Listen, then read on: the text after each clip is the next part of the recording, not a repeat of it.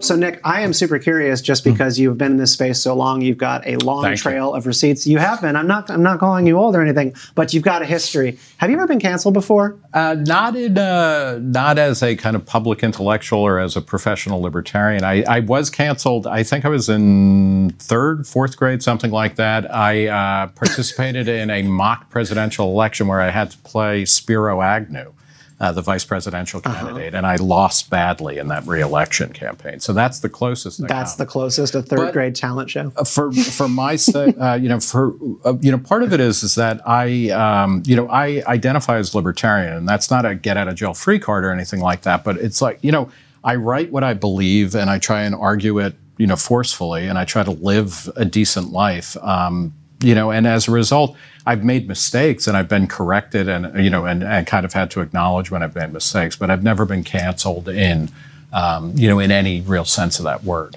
I don't think this is true in all cases, and I think you can attest to this, but I think with a lot of people who walk right into the buzzsaw, it's because there's a perception of inauthenticity. Like you say, grifting all the time, right? Like when people are able to seize on you doing something for a specific purpose that's not authentic, that makes things much worse. It makes you like much lower hanging fruit. Yeah, also, and I think what you said, when you're much more upfront about who you are and your beliefs, and you're just unapologetic, I find that those people tend to get canceled less, or if at all, because there's no surprises. One of the ways that I think about a lot of cancel culture is that, if you assume you're a burglar and you're walking down a block and you're going to try every door on the block. And if the door is open, you're going to go in. If it's locked, you'll go on to the next house. And I think with cancellation, a lot of the times the people who get canceled, and some people get canceled completely wrongly and things like that, but others kind of invite it because they're inauthentic or they don't really know what they're talking about, but then they'll make a stand and then they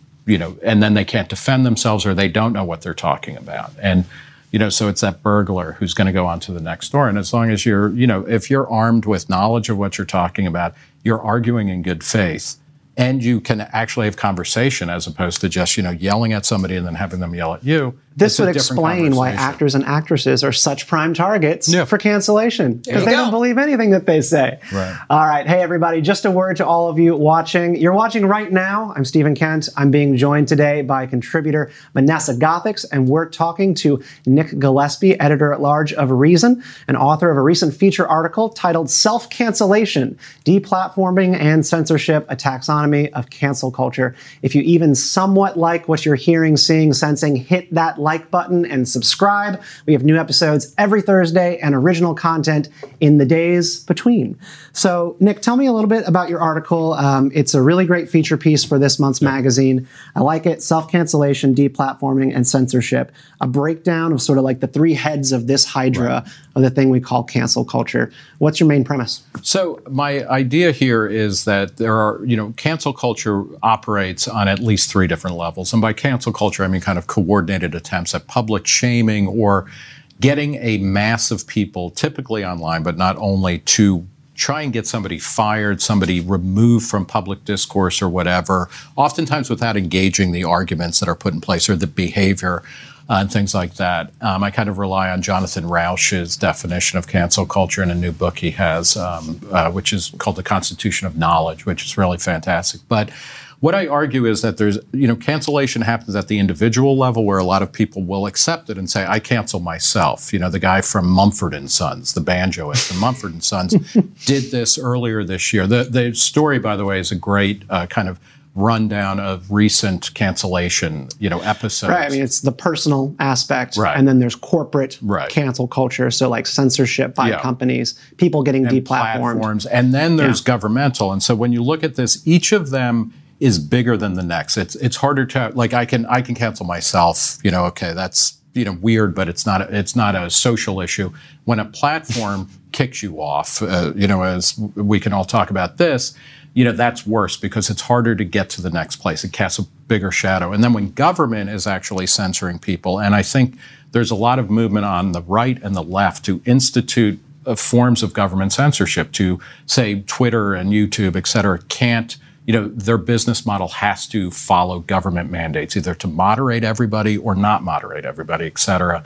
That's the biggest problem. And so, but I say these three levels kind of interact with one another, and that the goal from a kind of libertarian, a reason style, free minds and free markets model is that we want to have a public square. We want to have a debate culture where as much speech is permissible and possible as you can imagine, because these things reinforce one another, and then they make it all harder and harder to get out of Let's talk about the reinforcing element of it. And let's start with the personal, because I think this is the thing that we see happen in the public square the most, no doubt.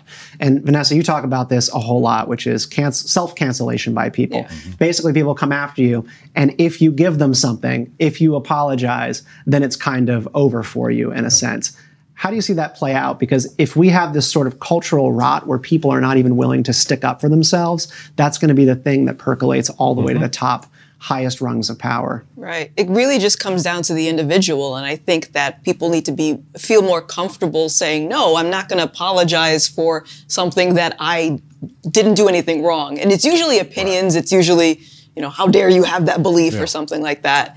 And I think that's worse because it's weakening people, and it kind of emboldens the mob to, like you said, look for the next door. Right. And Winston Marshall, the guy from Mumford & Sons, had made the inexcusable mistake of tweeting to Andy Ngo, the controversial journalist. Brave man. Your book was interesting. You're a brave man. Yeah. And then, so then, right after that, he said, I did not realize, I'm truly sorry. I didn't realize how many people I know and don't know that I offended with this statement. And it's that kind of groveling abnegation that is deeply disturbing, because it's one thing to be like, okay, I was wrong. It's another thing to, kind of admit to some kind of metaphysical or moral guilt. It's a ritual. Yeah. It's a ritual.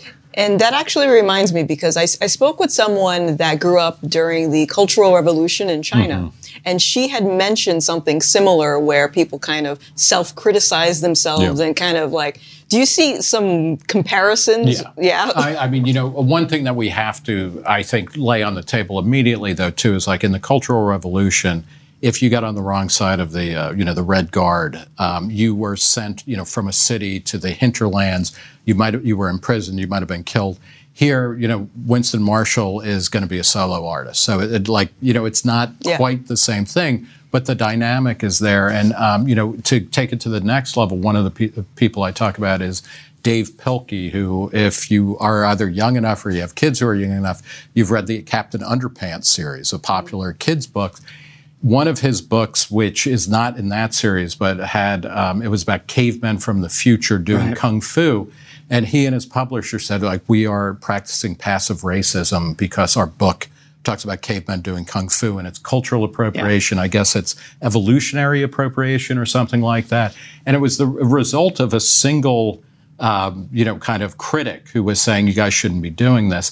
And the publisher and Dave Pilkey were like, please, please forgive us. We didn't understand this. We're pulling those books. And it's not going to solve the problem, and it's like talk about it or something like that.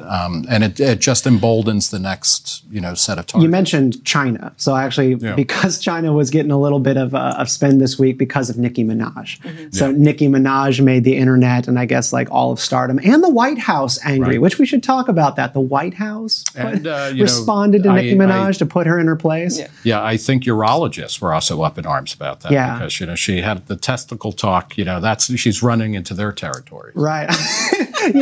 So this is what happens, and it's scary. Just a regular, well, she's not a regular person, but a person steps out of line in the rungs of power, and all the way at the White House, they have to go out of their way to condemn you, to bring you back into line on vaccinations because you're an influencer, right? You're going to cause harm by leading people in your direction or speaking your mind. And she said about the entire experience, I remember going to China and they were telling us, you cannot speak out against, the people in power there, etc. And I remember all of us thinking, oh, okay, we understand and we respect the laws here. And that is so different from where we live. But don't y'all see what is happening? Don't y'all see we are living in that time? Basically just goes on to say we are drifting in this direction of totalitarianism in our culture.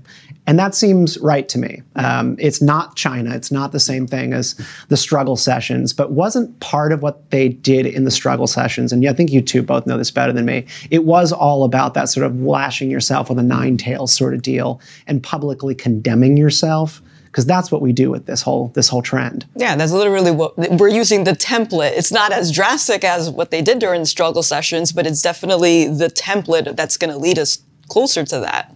Yeah, and it's bad. I mean, it's bad for discourse, and especially something about COVID, because this is, there's an Italian philosopher named Giorgio Agamben, who is a follower of Michel Foucault, who talked a lot about power structures and whatnot. And Agamben, after 9/11, and every government, in Europe and the United States, insisted that there was a state of exception, is his phrase for it, where normal liberal governance rules, where you have freedom of speech and freedom of movement and freedom of association, those have to be suspended because we're in a state of exception.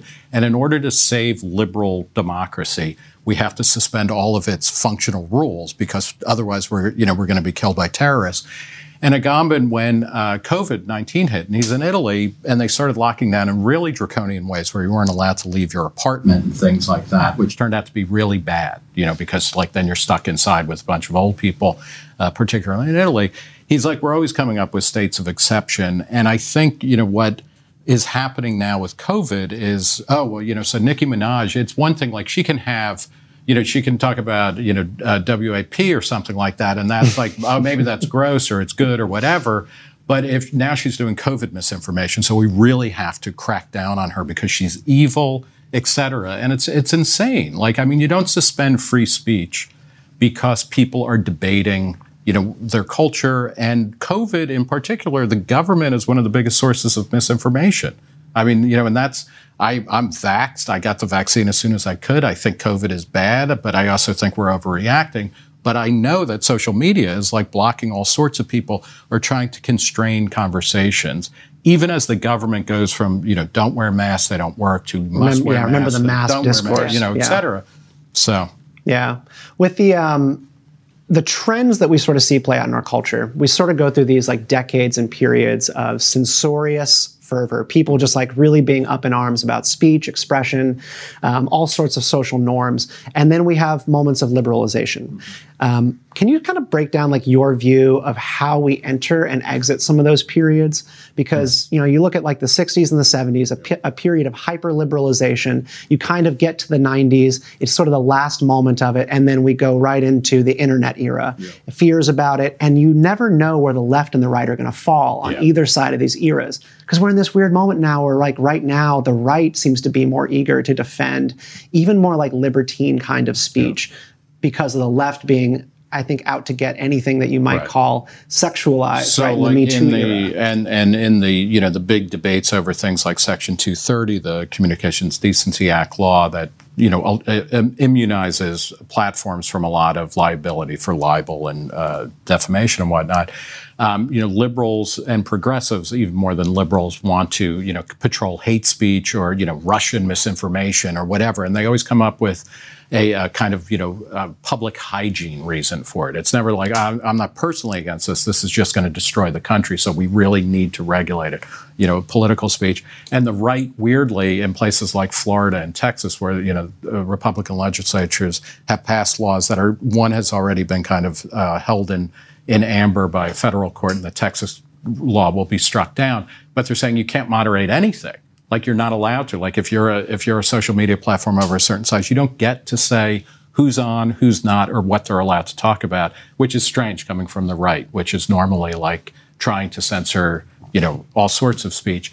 I think what happened, there was a moment in the late 50s, and I go into it a little bit in the story, where publishers and people like in a post-war America where people were getting wealthy, people were getting more educated, and people were engaging the world and ideas, publishers finally did these bold things where they said, like Allen Ginsberg's Howl, which has a lot of F-bombs in it, should be allowed to be published anywhere in the country without facing up. We just taken on fascism. We just took on the Nazis, right? Why not? And we're fighting the Soviet Union, which is bad because it controls speech, right, and thought patterns. And books like Lady Chatterley's Lover and Tropic of Cancer were not allowed to be. Nobody published them in America because they would be tried for obscenity.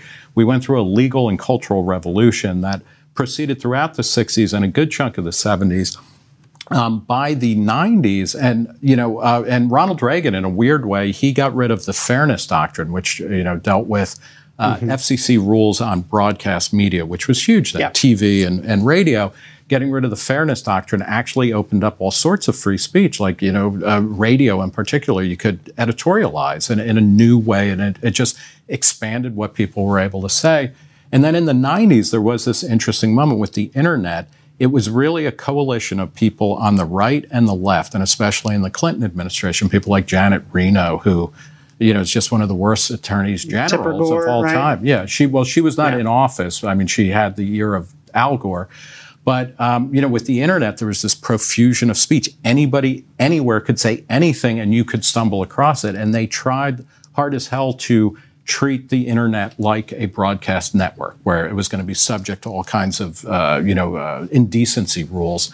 Thankfully, that got beaten out, by the Supreme Court. People at places like the Electronic Frontier Foundation, Reason, Wired magazine were like, no, we've just invented fire here, and you want to, extinguish it before it gets going. Vanessa, did you kind of grow up with this sort of rosy disposition about the prospect of the internet to be a free and open place? Like, I feel like gamers, and particularly people in streaming and people who spend their time on, like, not the deep web, right, but like sort of the non-mainstream sites of the web to do chat boards and all sorts of forums and stuff, they have always had a sense of the internet as a frontier, and we're not in that period anymore. It's under siege everywhere. We're not. I have no idea what happened to it, but I grew up during an era where I understood the internet was a marketplace of ideas. You're going to meet some good people and some creepy people. That just comes with the territory. And if you're a gamer, it's part of becoming a gamer where you hear crazy things on the mic. Yeah.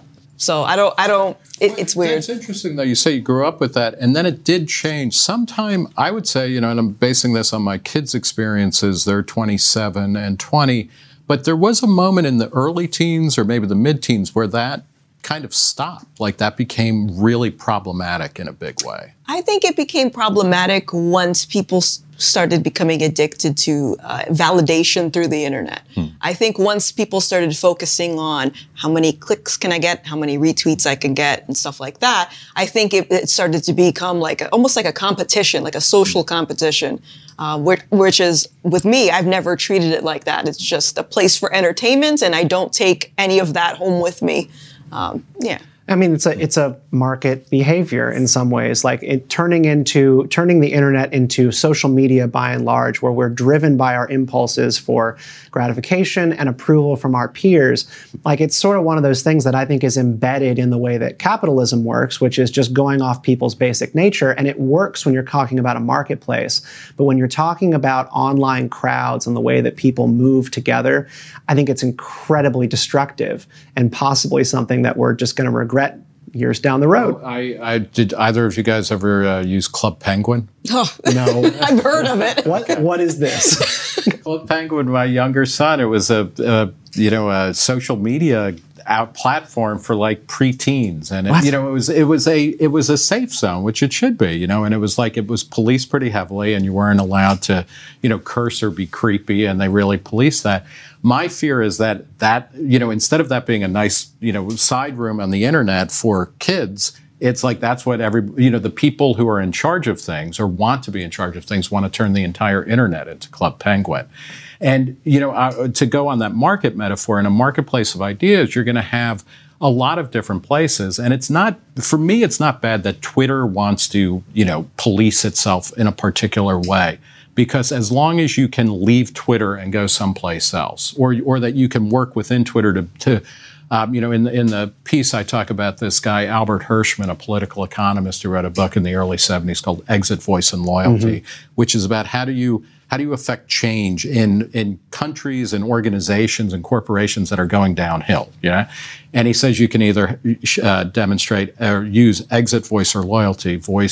Loyalty is merely like going along with whatever Loyalty happens. is a bad option. And right. It's like becoming a company man, Yeah. Voice is that you use the mechanisms in place to lobby for your position and to reform the system from within. And then exit is like you say, I'll see you later, and I'm going out here to start my own version of things. You did exit and voice.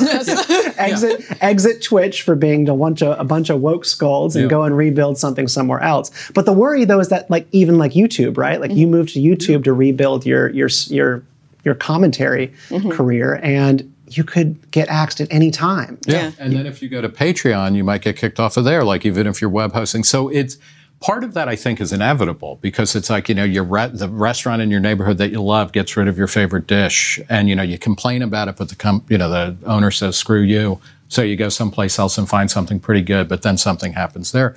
I am curious about your experience at Twitch because the other thing is like, we're going to have content moderation because like no platform is going to be fully just open probably.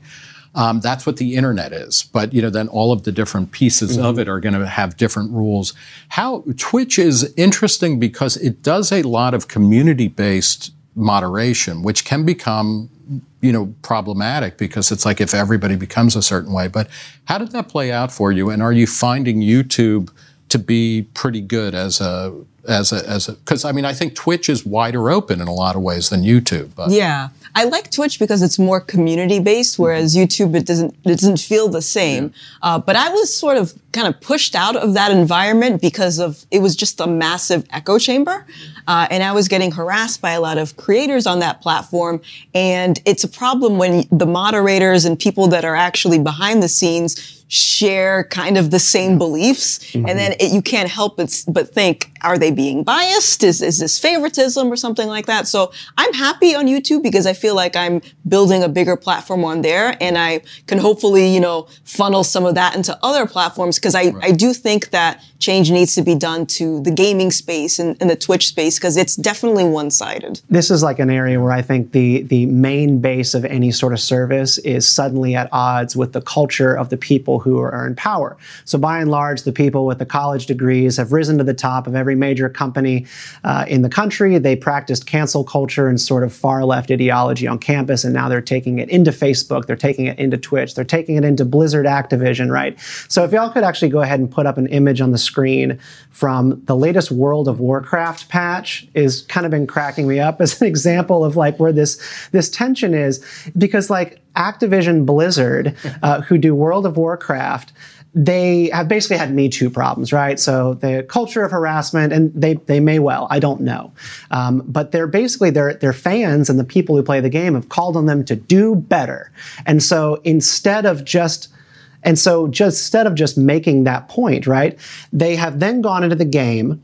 And what I have here on the screen that people on the podcast can hear described is basically they went into the game and they cleaned up imagery in the game to desexualize it. So in the game, you can go to some vampire's castle and you can find this portrait here of a barely naked woman, right, sprawled out on a couch. And they've turned it to a bowl of fruit. And they've done this across the game. If you can find a woman on a wall with cleavage, right, they've cleaned it up, flattened her chest, and slapped a t-shirt on her. Is that the customers who want this? Do gamers want that kind of culture? Or is it just this core elite right at the top who think that this is what they want? I think it's a mixture of both, honestly. Because, first of all, I wish they would have put peaches there instead. No, those are too sexy. Oh, sorry. Come on. No melons or peaches. I don't even know what's going on. Is she wearing pants? It looks like she's wearing a mask, too. I think she was COVID compliant, at least. I don't know. I think it's a combination of both because on the one hand, if the mob gets loud enough, I can see how these companies will cave in because they don't want to, anger their fan base.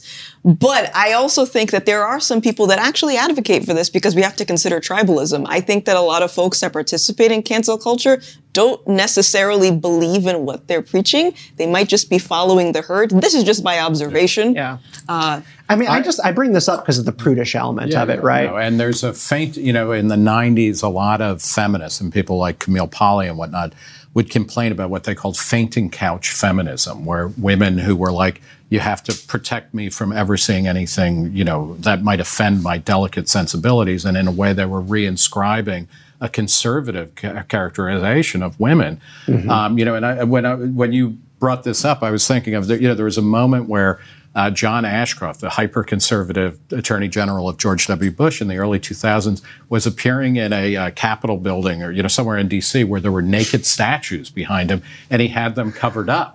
And I'm like, holy cow, but now it's like left-wing woke scolds, replacing boobs with fruit. It's weird. The other thing about this, to go back to China, Blizzard, they clearly had a workplace issue that, they needed to deal with. And that's great.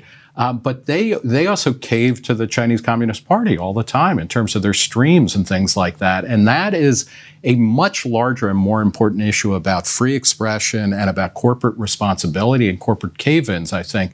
We had this weird moment over the past couple of years where NBA players in America were, talking about Black Lives Matter and things like that. And then the minute anybody affiliated with the NBA said something bad about China, you heard LeBron James shut it down, and the league shut down that kind of conversation. And I'm glad to see criminal justice reform taking place. This is something that was in the first issue of Reason in 1968, like a long time coming.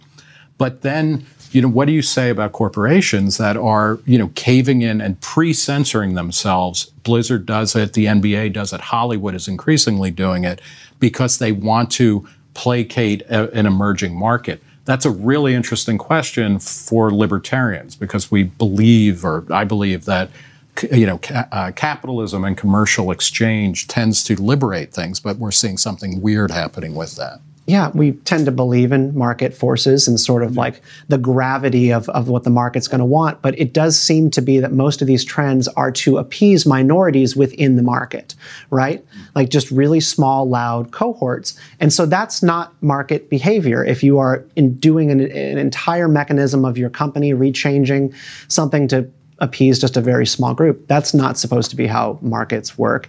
And these corporations have been captured. They're not functioning the way that you would think they would act in a normal marketplace. Amazon censoring books, Twitter deplatforming people who bring in people to that platform. They don't want as many people as they can get. They want the right people. And that's kind of a scary place to be because the standard is always changing for what's the right kind of person. At what cost, though? Do you think that they would lose revenue and eventually stop doing that, or does this not matter to them? Yeah, I think it depends on the individual entity we're talking about, but I think they kind of understand that on some level. And I think, Amazon, which pulled or now says that it won't stock books that treat transgender identity as a psychological problem. Yeah. Right. And that's a good example of it's, you got to take the big view of that particular book, which had been at Amazon for, several years, because I think it came out like 3 or 4 years ago. It's still for sale on BarnesandNoble.com. Mm-hmm. It's still at the publisher's website, et cetera. Yeah. So it's still there, but it's getting pulled off of Amazon. Amazon, it's also screwed up that senators, right-wing senators, wrote letters to Amazon demanding that they explain what they're doing. And I don't want the government, threatening people either, overtly or implicitly by that type of behavior. But, what do you do to lobby Amazon to say, books on the margin, keep listing them rather than not? And I think Amazon, is a capitalist organization and they want to make money. And I think if there's a strong show of people saying, we don't want to live in a world where we have to agree with everything every time I walk into Walmart, every time I walk into Starbucks, every time I walk in, figuratively to Amazon, I have to agree with everything that is here. That's insane. We want to live in a world where there is a robust sense of debate and, let's have at it. I mean, Amazon was launched with the idea of selling every book that was available, and that's a pretty good goal. And that means you're going to carry the Dr. Seuss books that the Dr. Seuss Foundation said, oh my God, these are so racist, we're pulling them. Interestingly, most of the books that they pulled had not registered on BookScan in sales for years. So they were effectively, invisible to begin with. And that's how you draw attention to these things. You reignite people's interest in stuff that you want them to not look at by trying to cover it up. The censorious behavior always backlashes. Yep. Vanessa, I'm curious where you're at on the issue of trying to get government involved in bringing these companies to heel, to act in a more open manner, right? So Amazon, bans a single book. The Senate, Senate Republicans start trying to pressure them with letters to go backwards the other way. You see Democrats do this as well. Do you want to see government involved in this process at all? Definitely no right or wrong answer, but no, I don't, because I feel like that would just open up another can of worms. Because if they can dictate that aspect, what else can they do with those organizations? I would prefer the government not Because I'm from the position where if I get deplatformed, I'll just go somewhere else. And yeah, it might be annoying if I get kicked off at another platform and another one, but I would prefer to do that than having, I think you said in the document, Nancy Pelosi being in charge of Twitter. Right. No? Yeah. Having said that, then the question becomes, how do you affect a kind of cultural, I don't want to say revolution, but kind of a cultural swell to say, you know what, we want to have more speech, even if especially if it makes us uncomfortable. We want to have, I guess, some rules of decorum, because like a lot of speech online is just awful. It's terrible. And like, there's a lot of bad faith argument going on. And, I think part of the problem is that these ultimately, a lot of it is subjective, and you can't, you don't have the scalpel to carve out this and that. And I wish that, social media platforms, who are all begging for regulation because they know that they're going to be able to write the regulation and they're going to write it. This always happens when things get regulated. The major players write the regulation to freeze the marketplace so they maintain the market share when regulation goes into place. I don't want that either, because like the last thing I want, then the government dictating what Facebook does is Facebook writing regulations so that it's really impossible to move around Facebook. Yeah, you mentioned competitors in places that just sort of are not regulated as tightly in terms of moderation. I mentioned Parler often. Did you ever dip your foot into Parler when they launched? It was an awful experience. Yeah, almost any time a new platform or new really technology comes up, I will try it out, because I'm like, you never know. And, Parler. I had the chance to get verified on Parler. Oh, that's and I managed to get verified on Parler, never on Twitter. Yeah. But it was awful. I mean, because it's basically where you go if you want to only talk about politics and be bombarded with pornographic images of Hunter Biden. That's the only kind of content that was on there. Well, now you're selling it. You're selling it pretty good there. That's where you go for that kind of content. And now by the way, that's a nightmare when everything is politicized. I mean, for me, from a libertarian position, that's the world that I want to escape, where everything is political. So, whether or not you urinate standing up or sitting down, this was a big issue for like German feminists in the 70s and 80s. It's like, holy cow, like, who you love, what kind of food you eat, everything. And I like political art. Obviously I like talking about politics, but like, I don't want to live in a world that everything is politicized. In the old Soviet Union, more than rock and roll, like Elvis, it was songs about like teenage romance, about like people like Paul Anka, that drove the Soviet authorities nuts, because they had no political dimension to them, and the Soviet authorities didn't want to allow their slaves to think that there was a world beyond politics, and that's where we are in America, on the right and the left. And oh my God, that is true. But will you ever leave though, and to like go to these outside spaces? Because I know you're on Locals. Yeah. Is Locals? It's kind of like Patreon, a little bit of a creator element. Yeah. But everyone's doing politics there, right? You can, it depends on whose individual communities, but I think that's the result of any platform you go on. People won't stop talking about politics as of right now. But like, I don't want to completely abandon the mainstream platforms, because I think it's important to still be in that, to avoid this giant echo chamber. So as much as I don't really like Twitch at the moment, I'm not abandoning it, because I think there's a lot of work to be done over there. That's great. And Locals in particular, I know from a lot of creators, they like it because the house cut on your operations is smaller than it is at Patreon or Substack, and they do promise like less of a heavy hand on anything, which is good. That'll probably change, and I think both one of the benefits of all these new proliferating platforms is freedom. Like, that's exit. You get to build your own little utopian community, at least for a while, until enough people get there, and then you realize hell is other people, and you have to move further onto the frontier. There's also a continuing kind of bifurcation and marginalization of audiences. So something like Substack, which is mostly for writing, has been great. It's allowed people who were stifled in kind of more conventional outlets to write what they want and to make a living out of it. But it's kind of annoying when you have to go from this Substack to this Substack to this Substack, and it would be nice to have just a bundle. Yeah. Well, I mean, this is also very funny, right? Yeah. That, you were talking about censoriousness and kind of liberation. There's also that bundling and debundling, because we came out of an era, people got rid of cable because the bundle we were being sold, it was like, well, there's one thing and 20 channels I never watch. I don't want that. I just want the one channel. Now I want that back. Yeah, or something. If you can make the bundle yourself, right? And obviously you can do that in various ways. You subscribe to 4, 5, 6 different streaming services. Now Paramount Plus is trying to launch a competitor to Disney Plus, and I wasn't going to get it, but then they started advertising what's going to be on it, and well, I am going to get Paramount Plus. It's too much, and like Substack newsletters are the next problem of that front. Like I just want to pay a membership fee and get unlimited access to a bunch of different letters. And if markets are working, and I think they are, the people who will figure out how to curate this stuff for a certain number of people, those services are emerging. There's some news services that do that, and they cut deals with things. But this is also, it's kind of a great time to be alive then, because the main point is over the past 20 years, over the past 50 years, certainly over the past 500 years, more people are able to enter into public conversation and argue stuff and also kind of express themselves.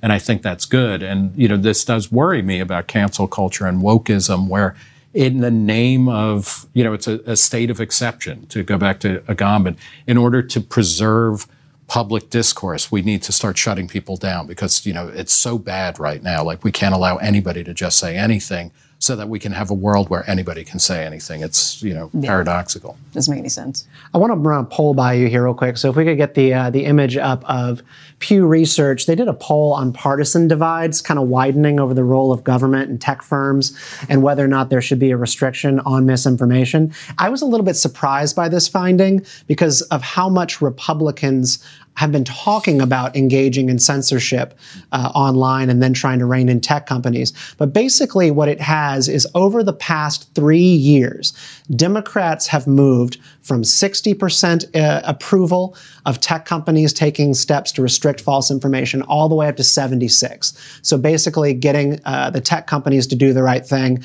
on 40% to 65%, getting government to come in there and do it. On both accounts, Republicans are less favorable than they were in 2018. It used to be the case that for government taking action to restrict false information online, Republicans sat at 37.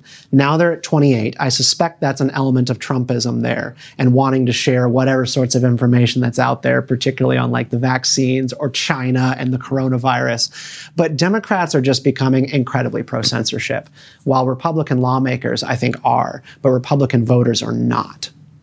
Where's the disconnect there? Well, one of the things is it's interesting you start in 2018 because what happened then? The Republicans lost the control of Congress, and Republicans now feel really shut out of governing in Washington because they lost the White House and they lost the House and the Senate. And so they feel like they have a target on their back. And I think, a lot of this, one of the really baleful or negative things over the past, 200 years is that, parties don't, they pretend to have principles, but they really just want to have power. And so when they're out of power, it's always interesting when Democrats are out of power, they're like, the executive branch has too much power. But when their guy is in, they're like, the executive branch can do whatever they want.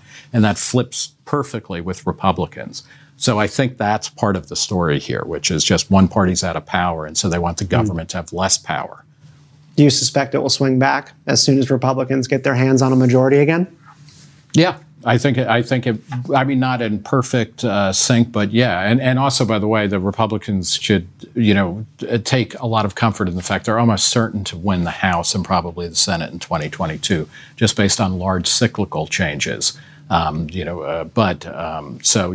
we should check back in a couple of years and see where the directions are headed. I want to close with solutions for this problem. I think a lot of it is cultural. It's a bottom-up problem that we have created, maybe in our homes, maybe on college campuses, and now it's percolating up to the rungs of power. Vanessa, what is your cure for the cancel culture problem across the 3 rungs? What do we need to tackle first? I'm kind of the mind it just starts with individuals. that is exactly it. It starts with the individual. That's the easiest way. Everyone work on themselves. And I think that, but first of all, I think that it works 2 ways. One, the individual needs to learn to stick up for themselves and not confess for things that they didn't do.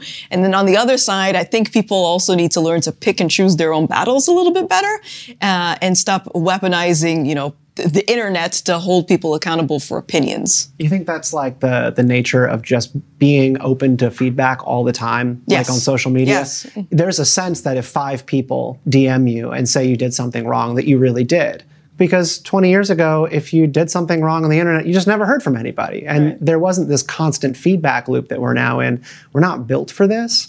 I think maybe the next generation of kids who grow up on social media will have a better sense of what's real life and what's fiction when it comes to people messaging them and telling them to repent. Mm-hmm. Yeah, no, I think so too. I'm already starting to see a shift with some people, and not a lot of the younger generation is down with this whole cancel culture thing. So I suspect that's going to happen.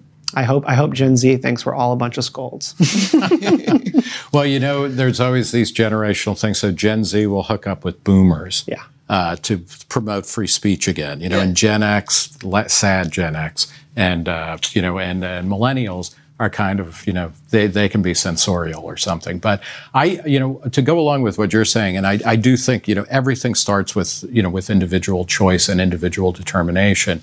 I think, you know, an important part of contemporary culture is we're so presentist, like everything just started today and the past doesn't matter, you know, and I think kind of rehearsing history and like, you know, understanding the battles for free speech and free expression and particularly the people that it helped.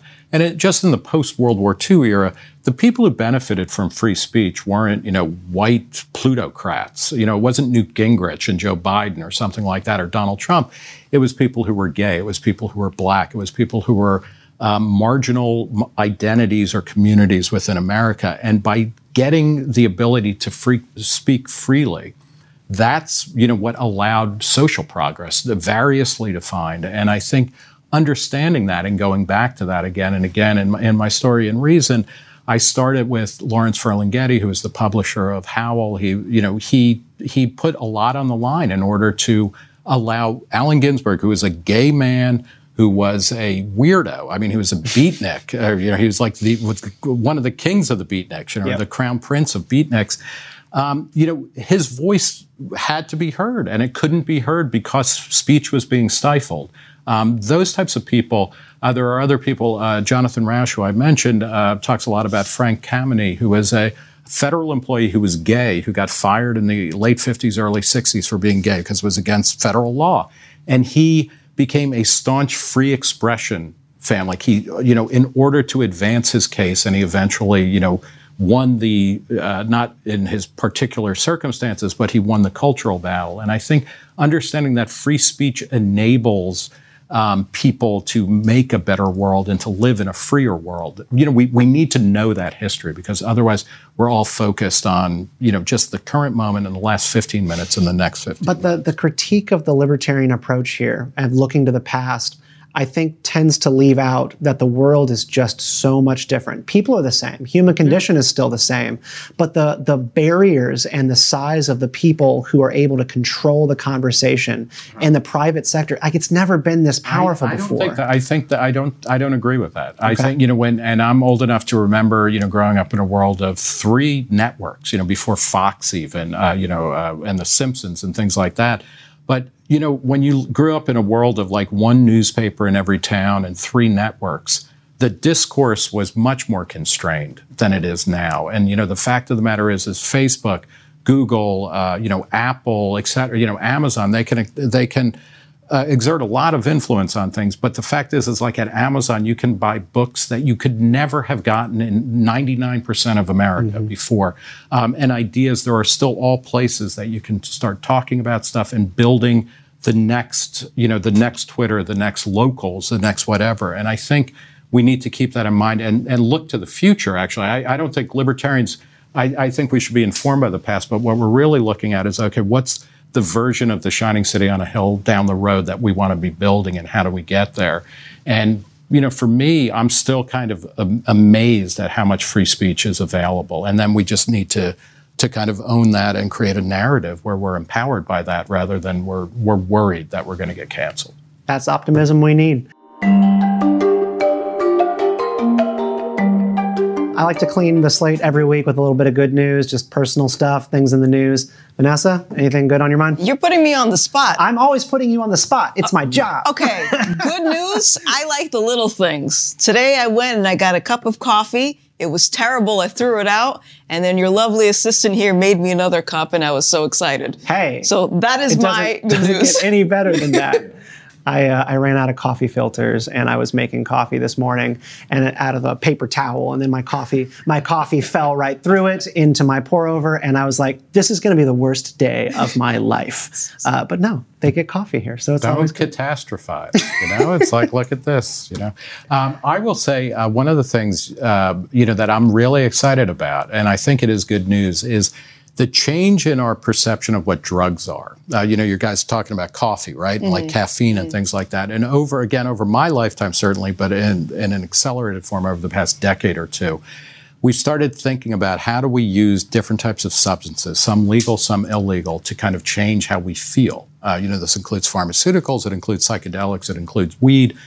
And like everywhere, it's not that people should be getting, intoxicated all the time, but it's like, we're taking our consciousness more seriously, and we're trying to do little interventions on a daily basis, an hourly basis, to make ourselves better, to think better, to be happier, et cetera. And for me, that's all part of what the internet, kind of promised, that we would have more control over our own lives and how we thought and what the future might look like on an individual level or a social level. And so, drugs. Drugs. Nick Gillespie.